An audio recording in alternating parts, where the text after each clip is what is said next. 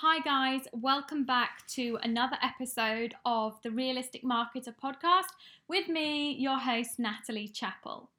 So today we are going to talk about, are customers finding your website, and if not, what you can do about it. Having a website is like having a shop front.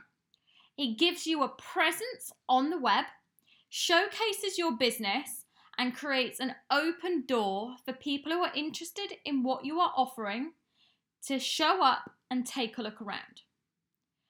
The challenge begins, however, when you start to realise that simply having an online shopfront is not enough. You need to do at least some form of active digital promotion to let people know that your website exists and why they should come visit. Simply having a website doesn't guarantee that anybody will show up. That's the job of marketing. You need to plant the flagpole, draw the map, and create the compelling reason for customers to seek you out, find you, and take a closer look at the products and services you offer. So the first natural step in the process of marketing and promoting your website, so you get more customers to visit it, is usually SEO. Your website, like I said, is the starting point. You should be fully extending its reach and drawing as many potential customers to visit your website as you can. Pulling traffic from a trusted resource like Google, Bing, and the other main search engines is an effective way of gaining more visibility for your website, signposting users to click onto your pages, and tell them more information about your incredible products and services. By drawing traffic from Google, you are getting users that are already genuinely interested in what you do. They're already actively searching for the products and services that you offer straight on Google, and they're a great potential visitor and ultimately customer of your website because they're already highly engaged and interested in what you are offering.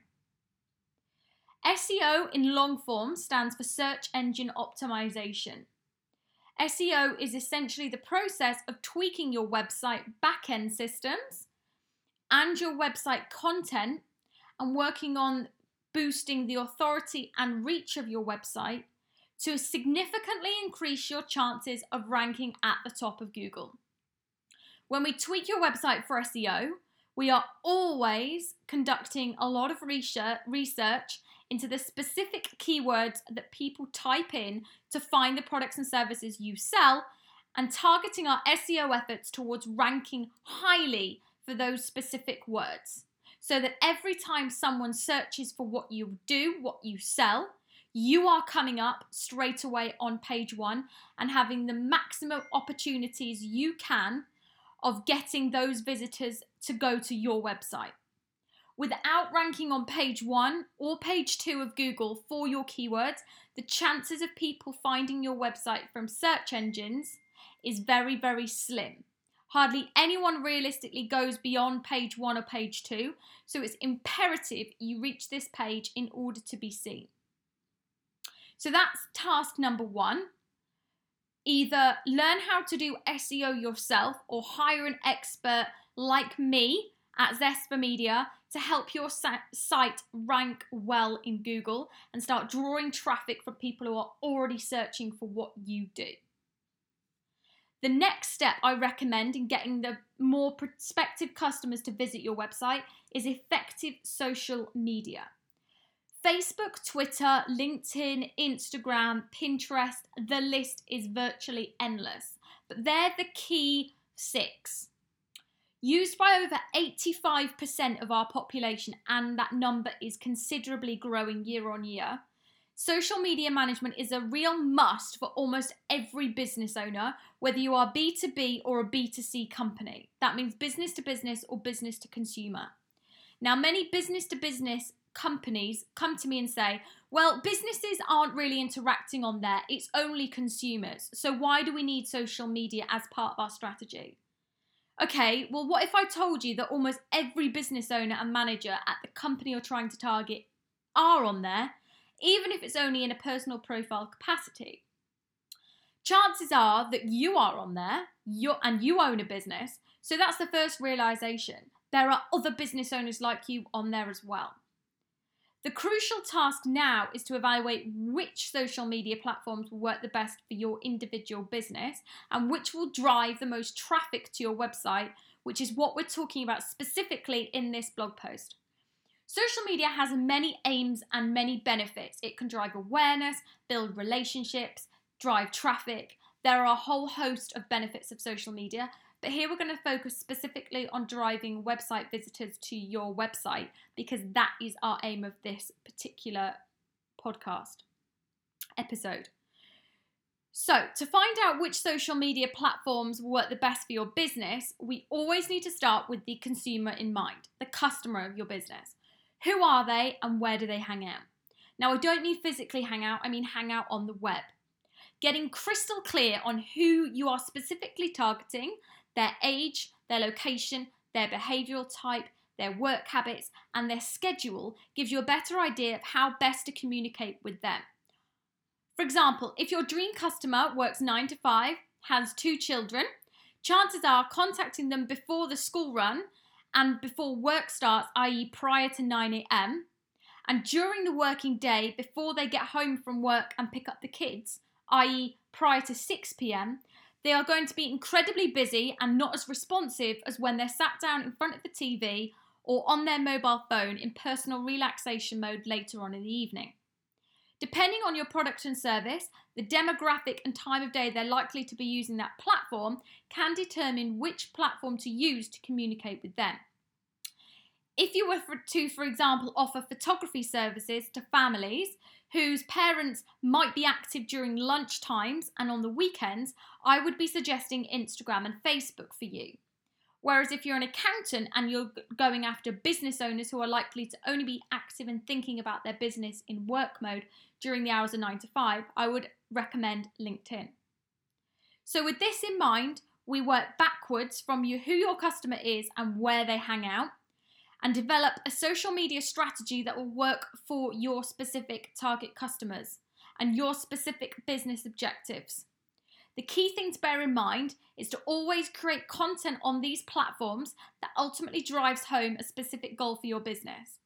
The key thing here is to show you how to drive more traffic to your website. So I always recommend putting a link at the bottom of every social media post you do to drive that traffic back to your website from the social media platform you are on, because that's the goal here. So that's task number 2, if you like. Either create a social media strategy with specific content yourself or hire a professional social media manager like myself at Zest for Media that can help you come up with a strategy and implement it for you so you don't have to spend the amount of time creating the content, promoting it, distributing it, making sure you're tracking it, checking insights, analytics, and all of that stuff. They take care of it for you.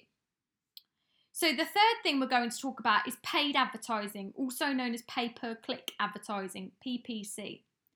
Now, done correctly, this can deliver huge returns for your investment. The main 2 that I advocate are Facebook ads and Google ads. Now, there is a reason for that.